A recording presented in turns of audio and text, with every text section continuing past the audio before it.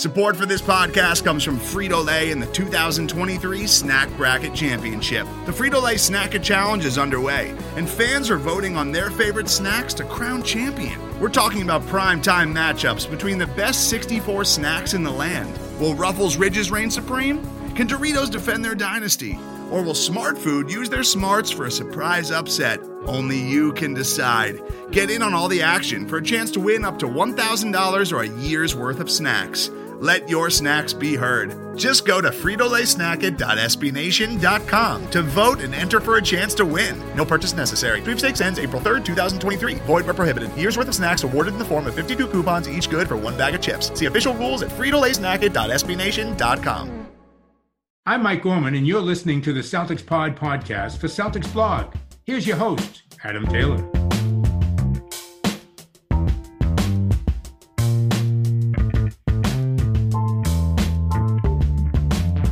What's going on, Celtics fans? What's going on, Facebook Live? What's going on, long-time listeners, new listeners? You know, in between, middle of the road, I've been listening to a couple of episodes here and there, listeners. As usual, it's your boy Adam Taylor, joined by my boy, my compadre, my home dog, Mr. Will Weir, and we are not happy. Not happy with a game, not happy with a few games. We're not happy, period. Why? Because this team just does not have a path. We're looking at a complete and utter out to sea with no compass, no sonar equipment. We're just doing circles right now, trying to figure out why everything looks the same. You know why it looks the same? Because we're going in circles. Will, how you doing today, bro? Yo, what is going on, Adam? You are on one today. Yeah, I mean, there's no sugarcoating it here. You know, this is feeling like we're a couple days past Christmas. Big lump of coal for the Celtics. There's no other way to say it. So, like, I was watching the Santa Claus. For me, it's not Christmas until I watch Tim Allen's Santa Claus. Like, that's my Christmas movie. You know what I mean? Like, I watch that movie, I'm like, right, it's Christmas. And I'm big on, like, you do Santa Claus 1, then Santa Claus 2. So I don't know if you're familiar with these films. Oh, of course. In Santa Claus 2... I haven't seen them in a while. I'll say that, though. It's not part of my consistent, Christmas rotation. Yeah, but rotation. I have seen it. Yeah. So in Santa Claus 2, he replicates himself because he has to go and find a wife, right? And the replica becomes out and he's like, right, everybody's getting cold for Christmas because everybody's naughty and nobody's following the rules. That's how I feel about the Celtics right now. No one knows what they're doing. They're all giving us lumps of coal, so we need to find a way to start getting some payback. And right now, I'm feeling fired up, and I'm not usually this emotional when it comes to my analysis, but I've had enough. So yeah, man, you ain't taking it no more. I mean, just to give the people either on Facebook or listening to us here on the podcast, I mean, Adam and I were chatting for a little bit like we do, pre-show, kind of running through what we're going to talk about. Adam's in full Stephen A mode right now, so he's got some. I almost swore for a second. I don't want to make any extra work for you here, Adam. But Adam's got some stuff to say, and you people are going to hear about it. Yo, for real, man. I mean, the first things first. The one thing that really tipped me over, it ground my gears, it got my goat, it bamboozled me, hoodwinked me. I am going full Stephen A right there.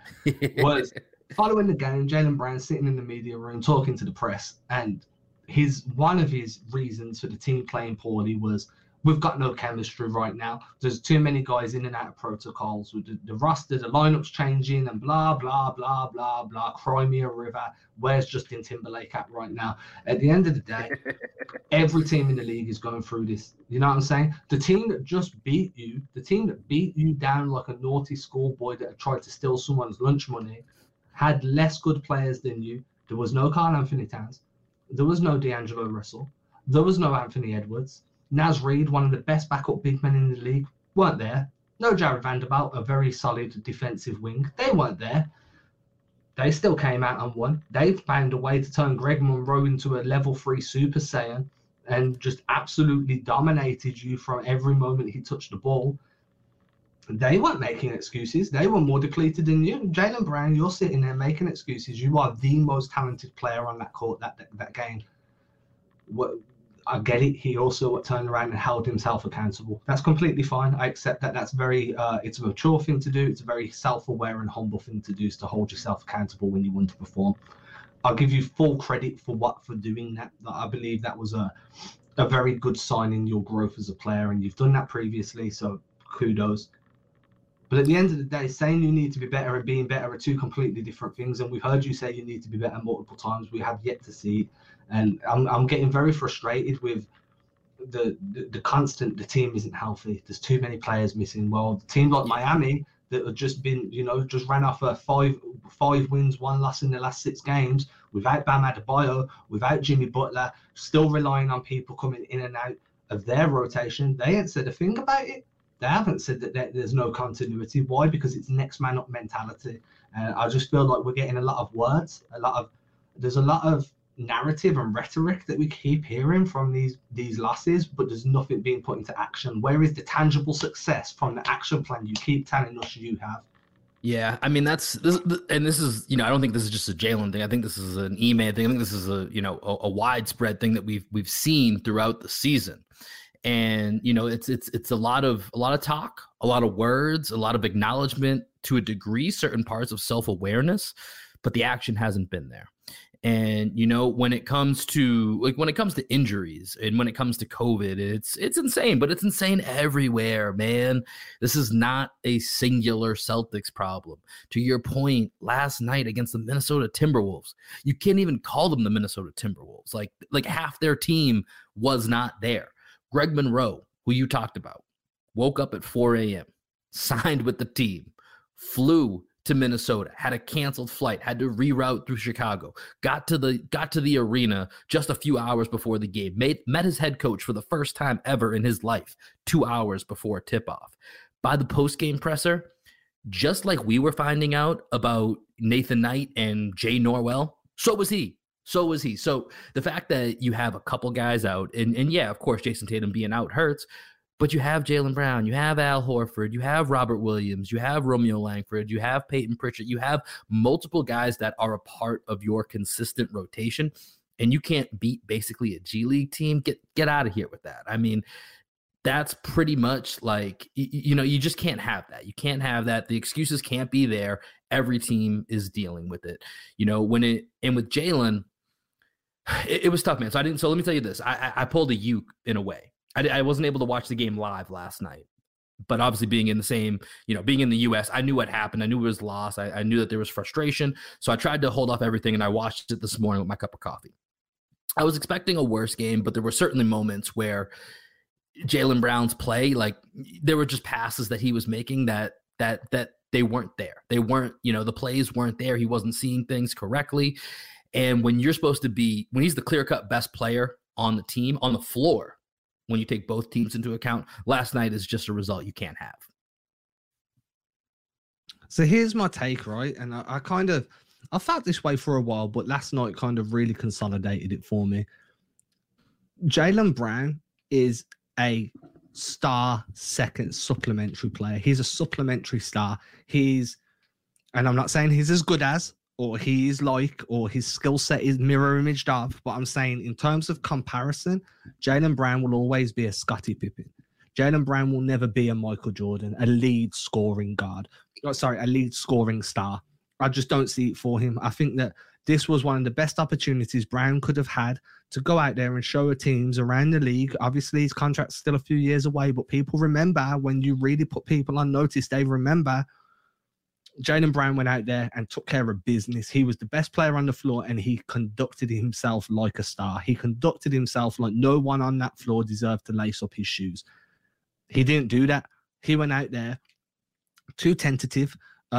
Like you said, some of the passes he was trying to throw weren't there. He wasn't playing the type of basketball that would be conducive to him having a good game, drive and kick, rotate off ball. I felt very much like he was trying to lead by example, but that example was bad. And as a result, he led by poor example. We got poor results.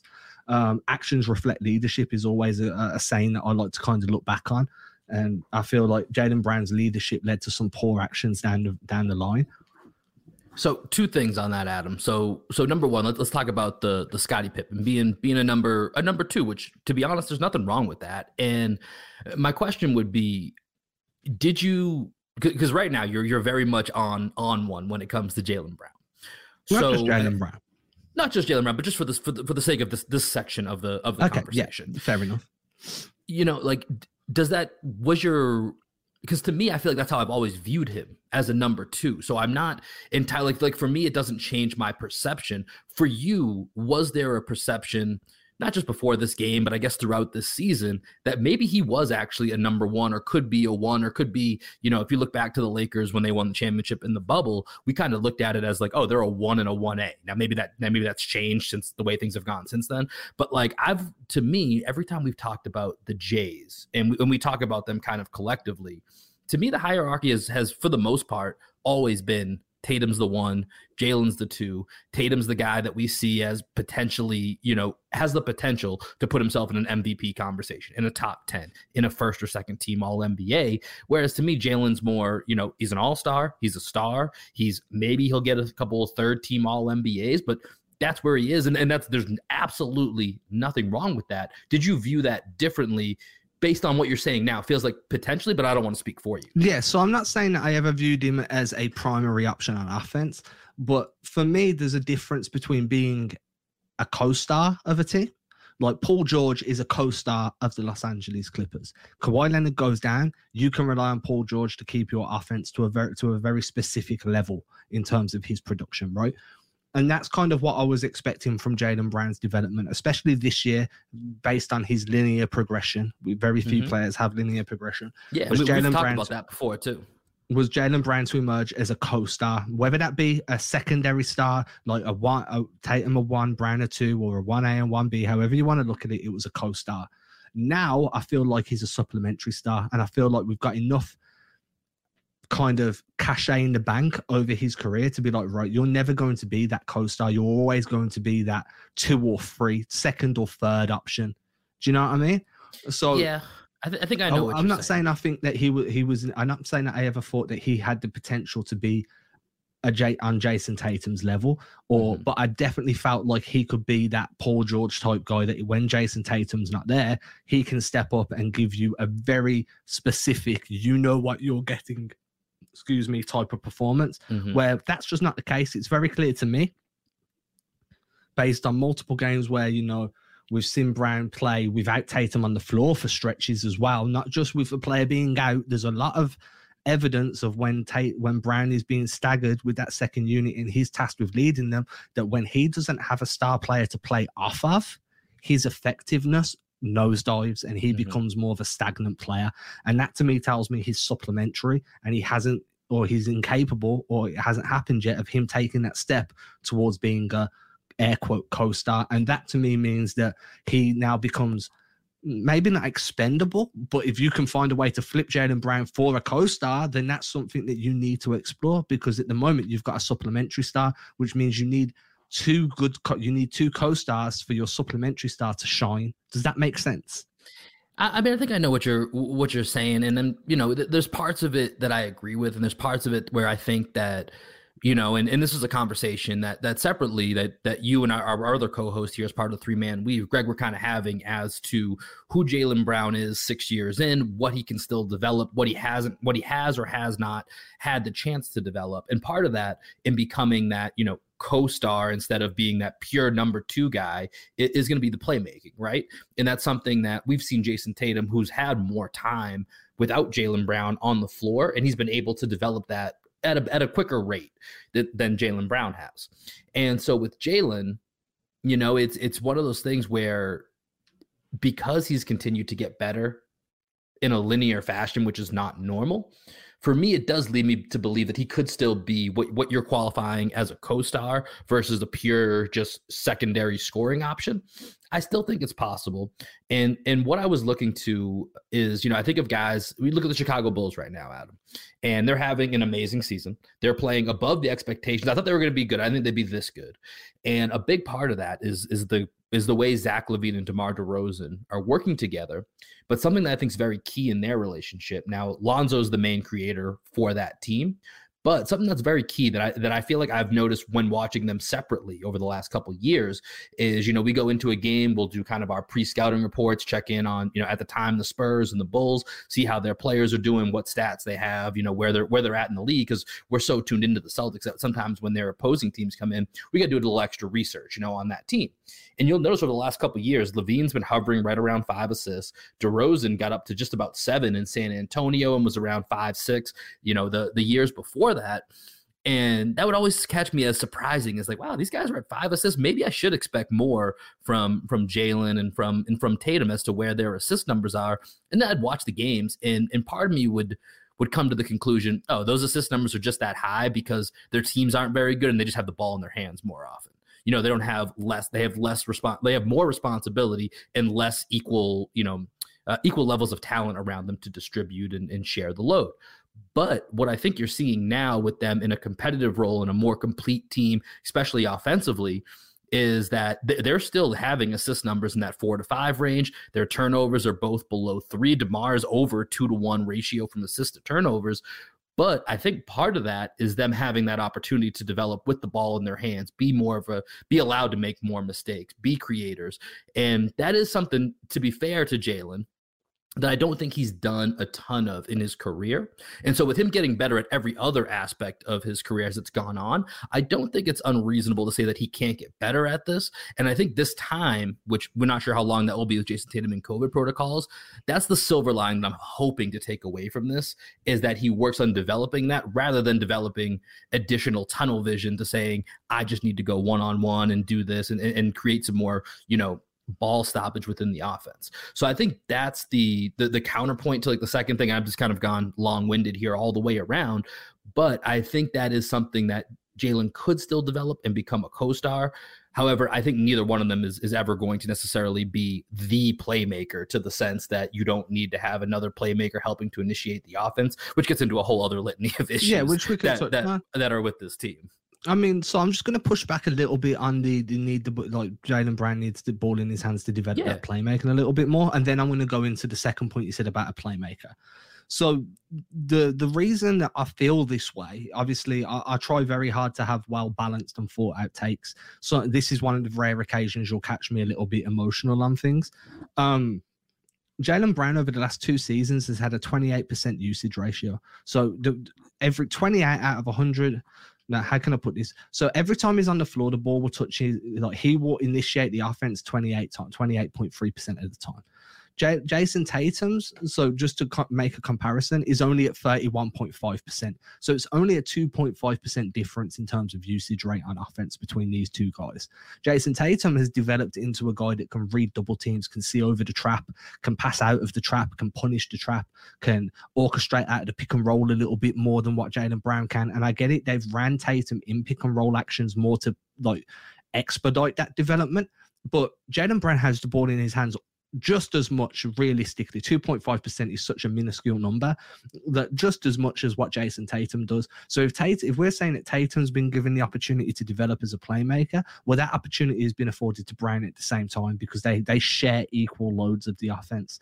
So that would be my pushback there, especially considering the way that Stevens last year and Udoka this year have staggered the two quite considerably throughout games. That both of them have had their opportunities to develop their passing skills. I just feel like Tatum's kind of been open to being coached in that region more than what I would say Brown has. Again, this comes back to the Horford thing where he said no comment and whatever there. I just feel like Tatum might just be a bit more of a coachable guy, to be quite fair. And then you touched on and obviously we don't know this. This is just conjecture. I'm not saying I know it as a fact or from any sources, because I have none. The only sources I have are what's in my kitchen cupboard, But and then you touch on, maybe they need a playmaker. Now I've stopped saying the Celtics need a playmaker, and I've started viewing it more as they need a connector. The big thing. Tell me more about that. Tell me what you mean by a connector.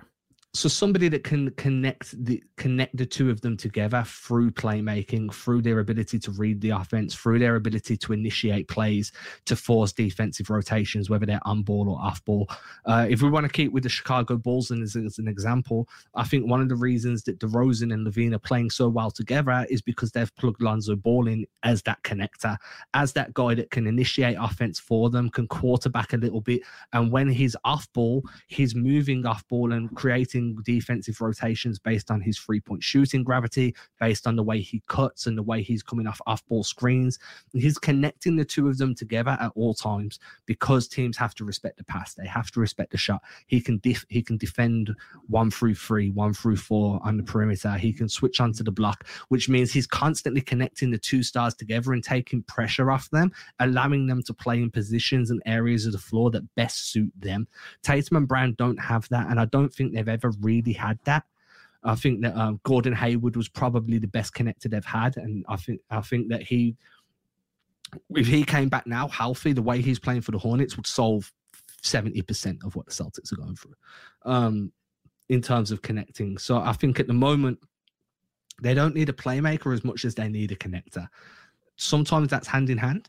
You know, like Ricky Rubio, I still die on this hill. Ricky Rubio having a career year out in Cleveland would have been a fantastic connector for this team.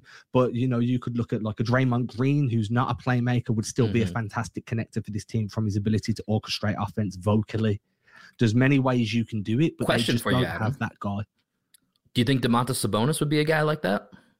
I think he'd be closer to what they need than anything they've got in the cupboard right now. I just don't think... I think his defensive, so when I view a connector, I view it on both sides of the floor, right? It needs to be someone that really glues everything together. And I think that Sabonis would help be a connector on offense, but I think he'd leave a lot to be desired defensively. Do you think his defense is that bad? No, I think it's bad enough to the point where if you're trying to bark out orders on offense, but then you're getting beat on defense, are people still going to keep listening to you? You know, I mean, one of the things that makes Marcus Smart such a vocal voice within the Celtics locker room is the fact that he constantly gives you 150% on defense. That's why you can forgive him. Like the players will forgive him a couple of heat checks. But his passing also helps become part of that connector. Draymond Green, again, the reason he's such a vital cog in what the Warriors do is because his defense connects everybody. It helps guys, helps hide Steph Curry a little bit. It helps expedite Klay Thompson on the break when he's healthy. Do you know what I mean? It needs to be someone that really glues it all together. I mean, I think ideally, in an ideal world, I 100% agree with you. But, you know, I just think most teams have to be, and I think specifically the Celtics have to be okay with, you know, a little bit more balance. Like when you look at a team like the Warriors or the Suns, you know, even the Jazz, you know, like you look at them and it's like, man, they have such great balance offensively, defensively. You feel like they can be malleable. They can do a little bit of everything you want, but that's really, really hard to do. I think you can still be a really good team, even if, like, you know, with Marcus, because like you said, he gets a little bit of a pass at times because of how much he connects the defense. So if there's something on the offensive end, and this isn't, you know, I don't want to turn this into a bashing Marcus thing because that's not what this is, but using a guy like Sabonis on the other end, like, I think sometimes maybe that trade-off of having that guy that connects you on offense, especially when you see how stagnant this offense becomes time and time again in the fourth quarter, and having a guy like that where if he's supported by guys that are excellent wing defenders in the Jays, if you know, if it's possible to pull off a Sabonis deal and you're not giving up Rob Williams or Al Horford and you still have someone on that backline defense, and then you plug in, you know, whether it's a Josh Richardson or a Romeo, I don't know, whoever else is going to be on that perimeter. Like, I think that still works because that's one of the big things for me with Ime is just like, I think he really struggles at trying to find balance specifically at key moments in games between when we need offense, when we need defense, and how to kind of fluctuate between the two, because that's what all those top teams can do, is they can fluctuate between what they need and when they need it. And this team is really struggling to do that. And I think at times, you know, we're looking for that perfect fit, and it's a very imperfect roster. And so you have to kind of work with the tools that you have in the kitchen. But then, like, if you look at some of the best teams in the league right now, so you use Phoenix. If you could name a player on Phoenix that you would class as their connector, who would it be? As their connector, I mean, honestly, it's probably Mikal Bridges. Yeah, I've got Jay Crowder. I mean, I think they're cut from the same cloth. Very similar. That's why I was like, I've got Crowder. They're very similar. They're going to give you defensive ability. They're going to give you offensive ability. We're not talking about a star. We're talking about a guy that can be your pillar. You know what I mean? You can plug him in, and he's your pillar on both sides of the floor. He's going to be able to lead you. You look at Utah. You could lean on Mike Conley as that guy. You could maybe even look at Royce O'Neal. He's very important for what they do. You look over at Golden State. I've said it's Draymond. You look in the East for like Brooklyn right now. You'd probably argue it was Nick Claxton. Do you know what I mean? Do you know what I'm saying? The East Celtics is funky, but yeah, I get your point. Yeah, you know what I mean? The Celtics just don't have that guy. They know that they're going to rely on for a consistent performance that ties everything together on both sides of the floor. They just don't have that guy. And honestly, I think that if Brown could develop into that role, then being that secondary star there would be perfect. But right now, I don't have the faith that he will. I also, when you talk about Udoka, I just have no faith in his coaching at the moment. I genuinely believe that a lot of that comes down to, like, here's an example. You're coaching this game against the Timberwolves. It's far closer than what you expected it to be. You're in the last 3 minutes of the game. Timberwolves are leading a little bit. It's achievable, you know what I mean? Or you're just right around, you're tied up or whatever it was. I can't remember the exact score.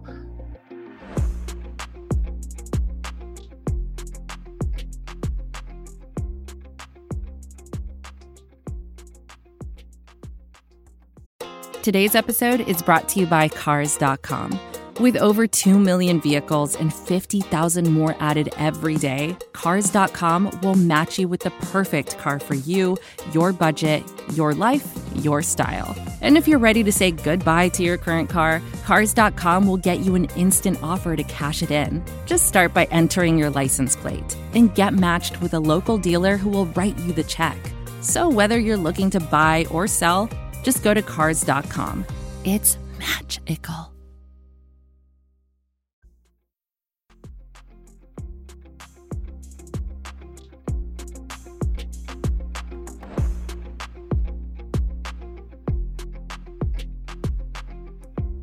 A good coach then starts calling out set plays. From the sideline, you start calling out whatever it is you want to run. I'm not talking about just a principle. I'm not talking about running wide where it's just a screen that gets somebody the ball. I'm talking proper set plays. You get your team ahead. You basically take the reins. Do you remember the first Thor movie? First Four? Yeah, Thor. I can never say, my accent doesn't let it come through properly. Like Marvel's, God of Thunder, Thor. Yeah. And there's a scene in that where Odin's on his horse, and he kind of lifts the horse up and he leads the army into battle. And that's what you want Udoka to do at that point. Just everywhere just stops, and Udoka's like, right, give me the reins. We're going to run play X, then we're going to run Y, then Z. We're going to build. We're going to get some easy looks and get 7 or 8 points ahead. And then we'll go back to our freewheel offense and we'll really lock in on D. And he's not doing that. He's very much just letting the chips fall where they lie, like fall where they may. And that's just not good enough coaching for a team that clearly doesn't have it at all. This team is not constructed to just be able to freewheel an offense, freewheel a defense. And I think that, and I said this on a YouTube show I'm doing. If you don't follow my YouTube channel, it's at Adam Taylor NBA. Hit that subscribe button. Deuces. And the reason I tell you that is because every episode of the Celtics pod gets put on YouTube. So if you want to see my lovely face, you want to see Will's lovely face, Greg's lovely face, that's where we're at, man. Back from our regularly scheduled program to our regularly scheduled program. One thing I said on a recent YouTube show I did was I genuinely believe there's a developing culture of apathy that's forming throughout this roster, where everybody's very apathetic. Oh, we need to be better. We need to do this. And no one's doing anything about it. And I think that Udoka's holding guys accountable, but it's very rare you hear Udoka hold himself accountable when Udoka's a big part of the problem. His rotations are questionable. Pritchard, did you see my tweet earlier about Pritchard? I did not. So Pritchard took 14 threes yesterday, 7 of them front rimmed out. Yeah, I did see this. Yeah. When you're front rimming your shots, it's a lack of power on the shot, or it's a lack of arc, or both. Pritchard has played 23 games this season, averaging around about 9.3 minutes a game. Yeah, the last 5 games, Pritchard's averaged 30 minutes a game. It was inevitable that his legs got tired. It was because you haven't ramped him up slowly. It's like, here's your 9 minutes a game, Peyton. We're going to develop you slow. Bang, we want you 30 minutes a game. Oh, Pritchard, your shots aren't falling.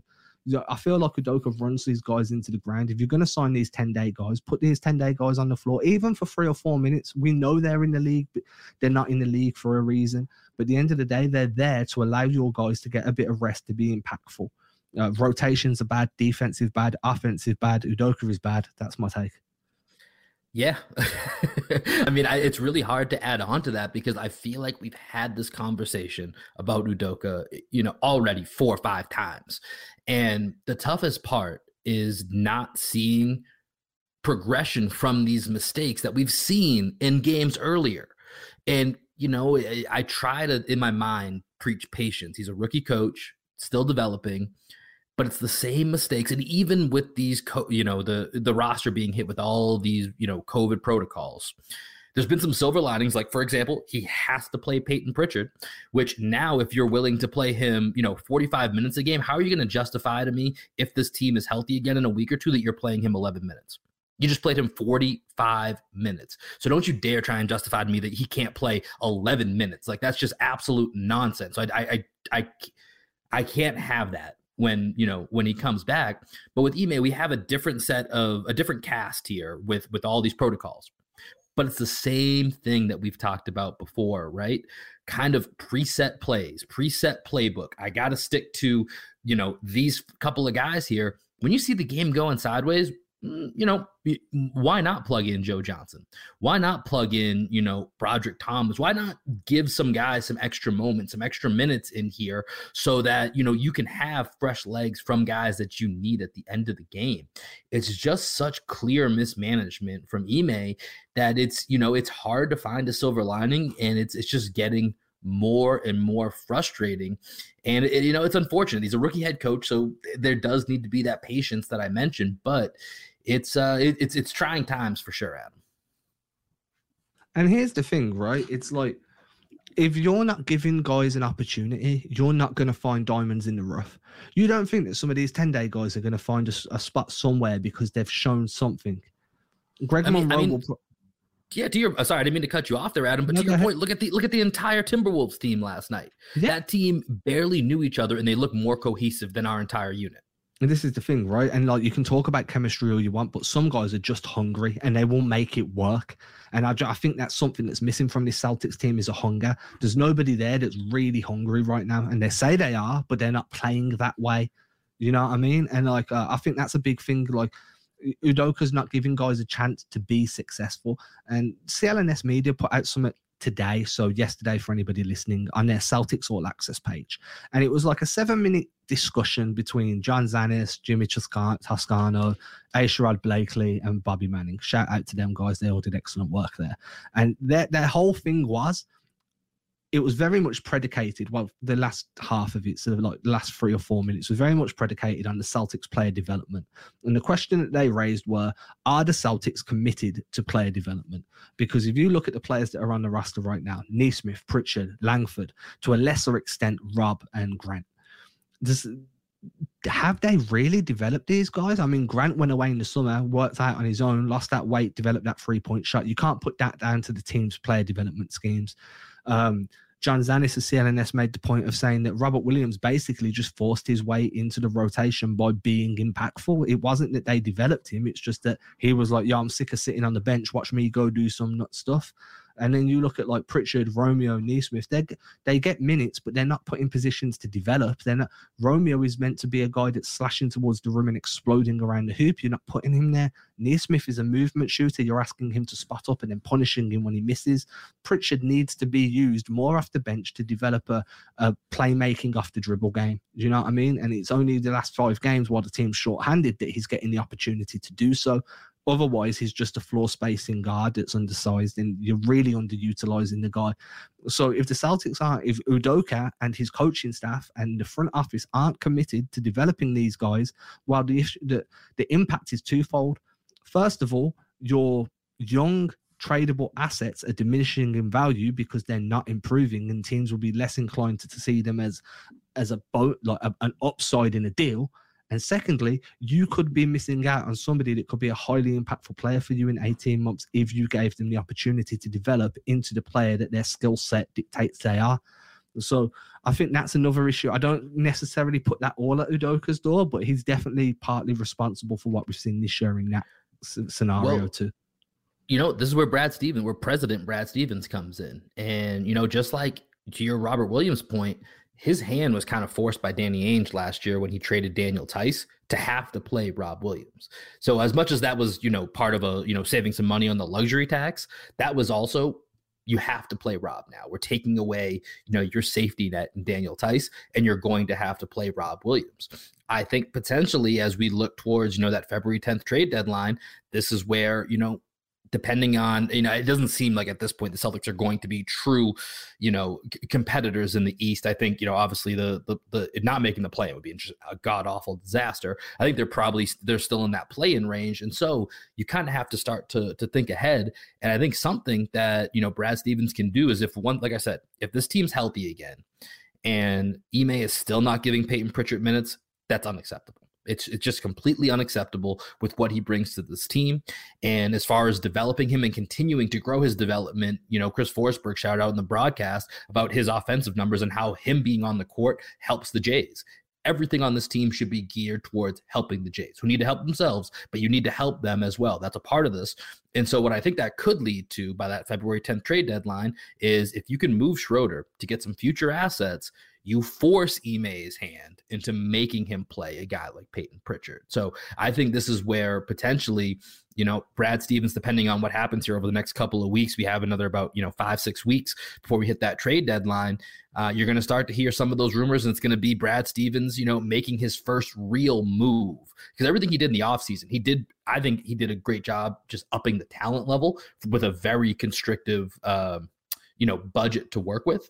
But now what's that next step? What's the next step that President Brad Stevens takes? And this is where I think he may have to start forcing Ime's hand into doing some things that maybe he's not comfortable with, but, we'll have to see how that plays out. Yeah, and that means that, to me, it's like, if Brad feels the need to do that, the question is, are Brad and Ime on the same page of what they want, what they envision this team being, or where they envision taking this team? Because the worst thing in the world that you want right now is for the head coach and the front office not to be in line with the vision of this team. And if Udoka is going against what he initially discussed with Brad, well, that's going to lead to issues itself. Mm-hmm. So while I completely agree that Stevens may be in a position where he needs to take away Udoka's ability to kind of go against player development, if Udoka agreed on developing these guys when he took the job and now he's not doing it, well, then that's a completely different discussion that would need to be had, right? Because at the end of the day, if I tell you I'm going to do X, Y, and Z when I take a job and I do A, B, and C, well, I'm not really fulfilling my job tokens. Yeah, Will's just got a new dog. His name's Taco, man. What's going on, Taco? Yeah, right. Taco, big fast dude. Come here, boy. Go on. All right, let me get him out of here real quick. Give me 1 second here, Adam. I'll let you. He's got big views quick, for a minute here. Yeah, so I'm telling everybody, man, if you're watching on the YouTube, he's getting like his namesake. If anyone's watching on the YouTube show right now, you would have took a quick glimpse of the puppy. He's a big dog. He's a very, very big dog. Cute as hell. So I'm sure Will's just gonna remove him from the vicinity. I would have preferred if he kept him. Everybody needs a therapy dog. But look, I am a little bit fired up today. I do feel like Jaylen Brown let us down a little bit. I do feel like Ime Udoka's not working out the way everybody hoped. I do feel like when you look at some of the veteran pieces around the team right now, where do we stand? Like Dennis Schroeder, Josh Richardson, I feel like they have trade value right now. And here's another point as well. Say you do assume that Jaylen Brown is a supplementary star, which means he's technically like a 2B or a 3. Yeah, for in terms of like pecking order, which means you need that second star because co-stars you could have Jonah Hill and Seth Rogen, and that movie's good. You throw James Franco in there as a supplementary star, that movie's excellent. Do you see what I'm saying? Is that kind of mentality? But how do you get to that third star, that second star? How do you get to that co-star? Well, the first thing you need is to have some draft assets. Now everyone's like, oh, the Celtics own all their own picks, things are going to be great. Not really, because the common consensus will be once you acquire that co-star, your draft picks are going to be worth diddly squat. We're talking late first rounders or late second rounders, depending on what you give up. So if I'm Brad Stevens and I'm like, yo, we're going to have to position ourselves to bring in somebody else. We don't want to lose Jaylen. We don't want to lose Jason, but we need to add somebody else. Well, now we need to start acquiring draft assets from other teams so that those draft picks aren't predicated on your success. So they hold a little bit more weight in trade discussions. And that's when you do need to start building up trade value with younger guys like a Neesmith, like a Romeo, like a Pritchard. But you also need to keep in mind that, Brown's halfway through his extension at this point. You know what I mean? There's only 2 years left after this season until Brown's a free agent. Sneaks up quick.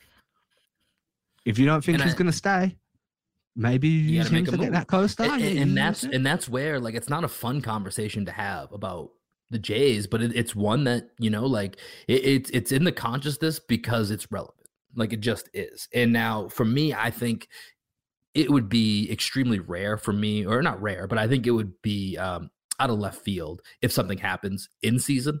But I think certainly by the time you get to the off season, you want to at least be exploring all options and, have an idea going into next year of where you are going with this franchise. Is it the Jays and we're fixing everything around them? Are we taking one of the Jays and trying to find another piece that works better, provide complementary pieces around that? I don't know what the answer is, but the reason that the conversation exists is because it's going to become a reality very, very soon that you need to go one way or the other. And, you talked about it before.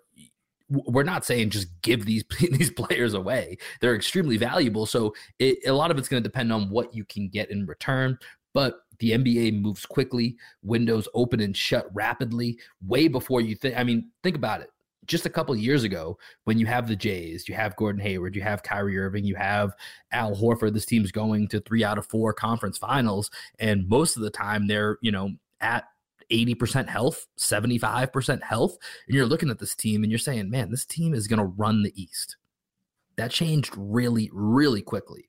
So things are going to move and you just have to be prepared for all of those. So I think what happens from now until the trade deadline will be some tea leaves that we can certainly read into as to what Brad Stevens and this front office are thinking as far as the future goes. And I think this offseason will be extremely telling. I mean, because I don't know if you're the same as me, but if this team's bad, but you can see a clear plan, there's a path that they're treading, they're walking down a specific road, I'm completely fine with that. I was here for the rebuild. You know what I mean? I'm cool with that. If you're bad and there's a reason why you're bad, fine. And you're bad, but you've got Romeo Langford developing, you've got Neesmith developing. We're seeing signs of Grant Williams becoming a great glue guy off the bench. Fine. That's fine. But right now, and I said this before, last year and for like the previous 18 months, the Celtics straddled a line between contending for a championship and rebuilding. And what happened was some of the stars didn't like that. You weren't all in on contending. So you lose Gordon Hayward, you lose Kyrie Irving, you lose Al Horford. As a result, along the line, you also lose a Marcus Morris, you lose a Jay Crowder in trades, you move on from Aaron Baines. And not only does your starting unit get weaker, but your bench unit gets weaker, that the talent level there regresses. So now, fast forward 18 months, you're still straddling a line, but now the line you're straddling is between getting into the playoffs and rebuilding. So you've literally sat on the same fence, but the fence has got smaller and smaller and smaller and smaller. And now you don't have to take a jump. You just need to take a step. You know what I'm saying? And I feel that's where we're at right now. It's like I think it's like a meme where it's like the guy poking him with the stick. Do something. Yeah. You just got to do something. We got to do something because where we're at right now is just not working. This team is consistently inconsistent. And, there's so many different, this is why we keep circling around this conversation. There's so many different aspects of this team and organization that we just need to kind of find that direction. And maybe it will play itself out. Maybe by the end of the year, we'll look back and say, hey, that was a cloudy time, but we've kind of found the path through the clouds. But right now we're certainly in the middle of those clouds, and it's really hard to see what the path ahead is. I'm very sad. I know, man. This has been a sad podcast. It's not good for my blood pressure, bro.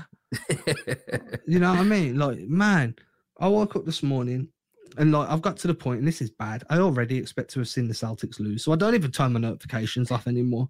I'm just like, it is what it is. I wake up, I check my phone. I see, like, I'd put a tweet out yesterday saying how many players the Timberwolves were missing and how the Celtics should have enough to get through. People are quote tweeting me like this age badly. I'm like, okay, they lost. What a shock. Then I go on to like group chats that I'm in, whether that be the Celtics blog Slack or whether it be the Celtics Legend or whatever it may be, and I read the comments there. Now I'm like, yo, I don't even want to watch this game. Like, I don't want to have to. I'm going to go get myself a cup of tea. I'm going to watch some TV for a little while, just relax. Then I'm like, right, it's time to start work for the day. You know, I've got articles to do. I've got YouTube to record, podcast to do. Got to watch the game. Can't talk about something you ain't seen. Man, did I feel sad after that game. And then I feel you, man. I feel you. And then you ask yourself, you're like, I love my job. I love the fact that I get to do what I do for a living. But at the same time, it's like, man, I just didn't want that start to my morning, man. You know what I mean? We're 2 days after Christmas, bro. I know. I had to do this. So last night, I'm in El Paso, Texas right now at my girlfriend's family for Christmas and the holidays. And so last night we, with her family, we went and saw Spider-Man. Great time. Is it great good? Movie. Oh, it's fantastic. If you haven't seen it, highly recommend it. It's unbelievable. And actually, I'll be honest with you, Adam, this is my second time seeing it. So I've seen it twice now. Oh, yeah. Well, see, we had seen it once because we couldn't wait.